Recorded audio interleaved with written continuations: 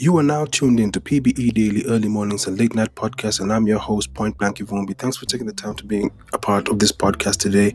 I'm super glad I got to make an episode today because the last couple of days have had me in a very interesting downward spiral almost. And I wouldn't say it was a downward spiral in the sense of I had things going bad, but more or less in the sense of my body was trying to tell me that it was time to take a quick pause. And I'll put it this way. As I'd mentioned before, I had a little bit of my body showing signs of fatigue, and I knew it was serious fatigue when my alarm goes off at 5 a.m. and my first reaction was not to literally kick my feet off the bed. I knew things were bad. My upper body felt heavy.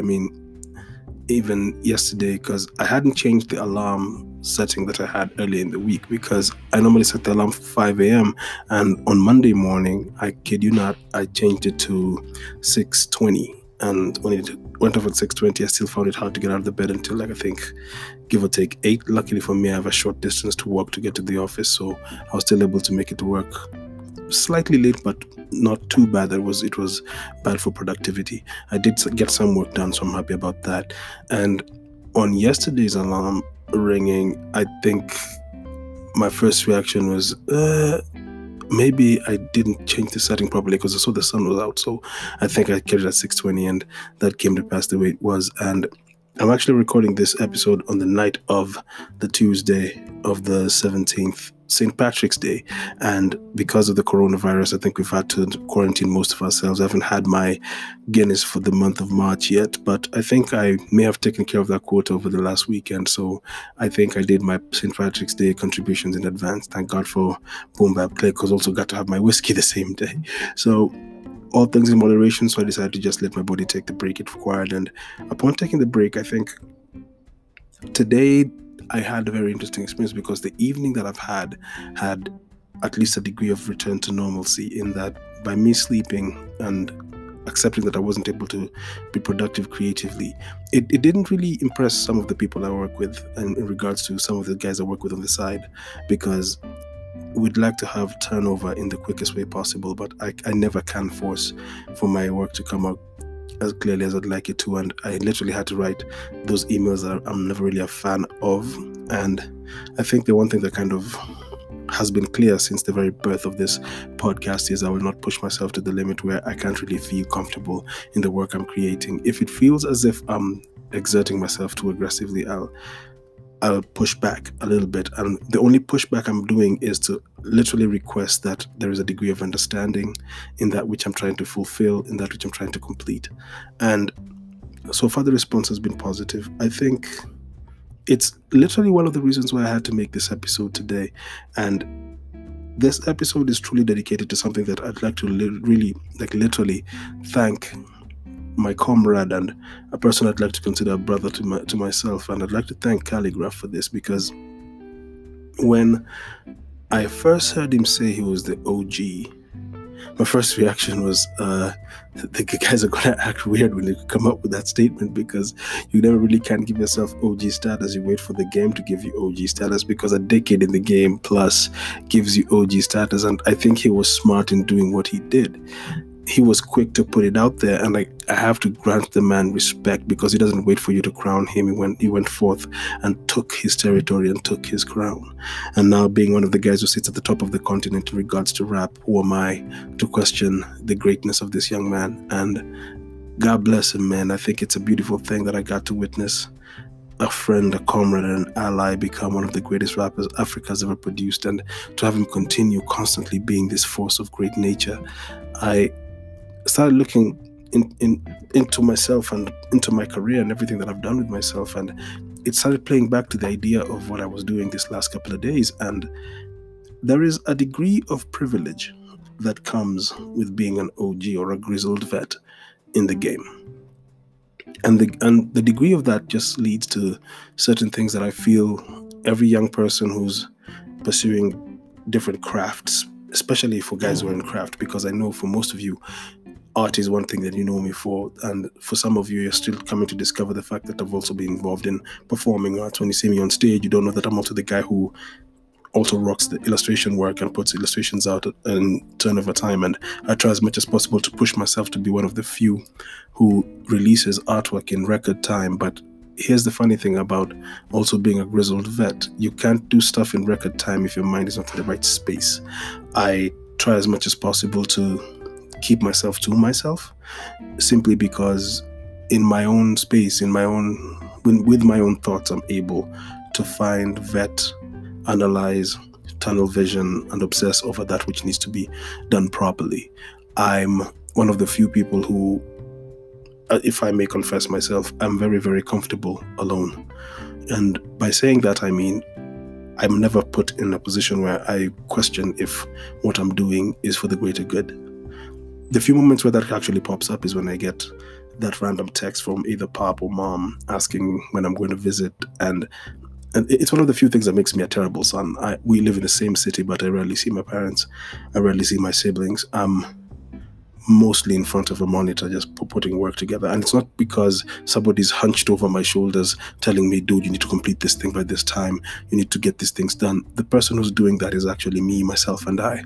I put myself under this immense degree of pressure, and I can actually say it verbatim because I know why I push myself so hard.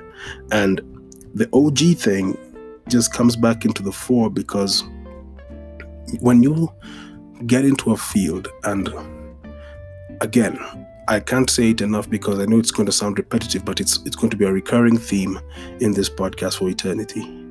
When you get into a field and you choose to be one of the forces of that field, being the force of nature in that field, you have to accept some of the things that come as a repercussion of that fact. We all want to be awarded and recognized for the work that we create. High chances are you won't get it on your lifetime. We all want to be perceived as some of the leading figures in that which we do for a living. Some of us will never get that recognition as well. We do serve the purpose of having the artwork created, hopefully inspiring somebody else and sparking somebody else's imagination to making even greater things come to pass thereafter. I begrudgingly came to accept the fact that I'm stuck in the position of being amongst those who could potentially set the bar of what trying looks like. And by doing so, I imposed upon myself the responsibility of being one of the few who tries the hardest, and being one of the few who hits the hardest, throws the strongest punch, and obsesses on making sure that the quality of work is above all else the best work ever. And one of the jobs that I had this week, it demanded that I have the fastest turnover possible. But what I refused to do was just rush into making a drawing that's a generic version of somebody else's work. Even in times when a client tells me, I want you to make a generic version of somebody else's work, I, as much as possible, try to put my own footprint on the work itself, because it doesn't serve anyone any better if we regurgitate that which exists. And in industry, when it comes to the standards of industry, I know to a great extent it works to the advantage of the industrious to have as much monopoly in making one particular kind of work be churned out as much as possible. I've seen many fields suffer because of this, because when you have more than one person who does the same style, the industry ends up becoming given that this staple look of what things look like. I'm sure they could say that about sitcoms in regards to how sitcoms have been created in the United States for years and years. And I'm sure they'll say the same thing for how theatrical plays have been done locally for years and years, and the technique of acting that has been used, and probably the perception of that when it came to screen acting, and how that template has been maintained. But I'm glad for the guys who go against the grain and become OGs in the fact that they've accepted the responsibility of being outside of the norm being that which is considered perfection. I truly believe I've come close to perfection, but I've never hit the mark. And recently I was told that by looking at the way I make my work, there's a style that's starting to show itself. I do have a style, and my style has become very clear to me. I will say this, I do tend to push the envelope and see as much as possible if it's possible to change the style so that it at least has an ounce of separation from one drawing to the other. So I'll continue to do that in the kind of work that I create. And another thing I've come to accept is when it comes to how I work, here's the thing about OG status that you need to consider. Sometimes the best thing that you could do is when you get the first drawing right. If it's part of a main composition, it helps to know how that first character looks, so you completely get sucked into what the character looks like and you embody this character so deeply that if you're to replicate the character in a different drawing, it's not as hard to do. And I've been able to do that so many times that I'm actually glad that my career is where it is currently, because to be able to reach this status of the ability to know your pen so intimately that nothing really gets difficult for you to execute, it's even more overwhelming because you get to do so much more, and I feel I haven't done enough. And it haunts me that I haven't done enough. To many other people, when I'm told that based upon my career and the different things I've done with myself, it looks as if I've made these benchmarks and these benchmarks should lead to even greater things. And here's the funny part. In the last 10 years, in the last 7 years, going on 8, now leading up towards 10, the kind of abilities I've attained in regards to my ability to create, animate, and illustrate, I literally refuse to put most of my newfound abilities online, because the moment it's seen by a person who potentially wants to do business with me, I know I'll get the call, but I don't want that call. I know as I put that statement, it comes off rather vain, but let me explain my stance at this particular juncture. By putting my work onto any online platform in regards to the kind of new techniques I've achieved and the new techniques I've attained, it puts me in a position of greater advantage. And should that person call, the last thing I want to say is I'm unavailable. And to be completely honest, I currently am unavailable. I've stated it before and I'd like to still state it again. I don't really have free moments in the next foreseeable 7 months. There's no real gap in my time for other things to be created. And that's not only with the 9 to 5, that's also with my other co-curricular jobs that I'm trying to create and put together.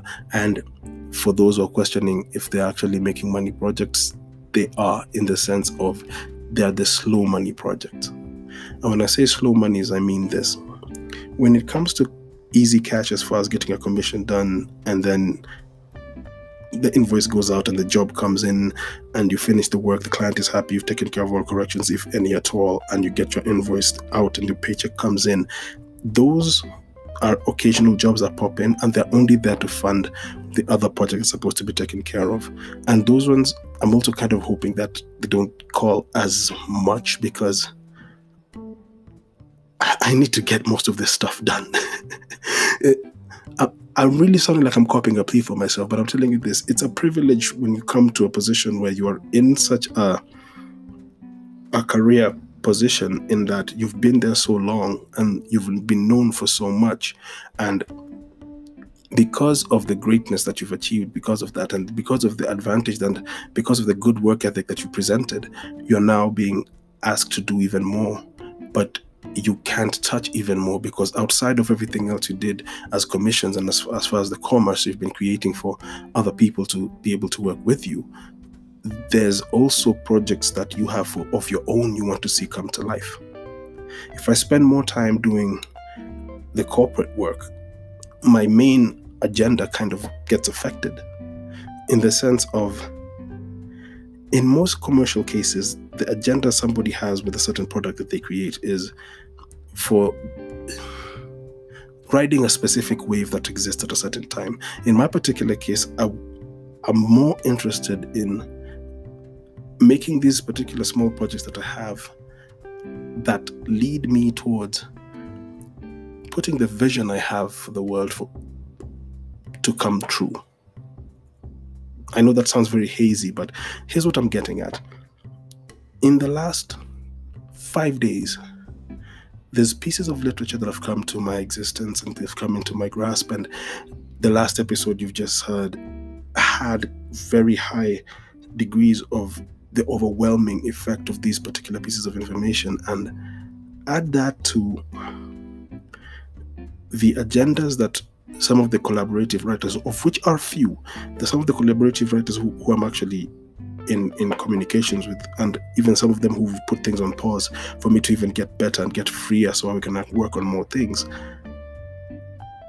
In order for us in our specific small cabal to be able to make these specific visions come to life, we have got to start getting away from those things that, yes, they pay the bills, but to a certain extent they stand in the way of making sure other work is done. And I know, and it's one of those debates that me and my pap will always have, and he always says work will always be there.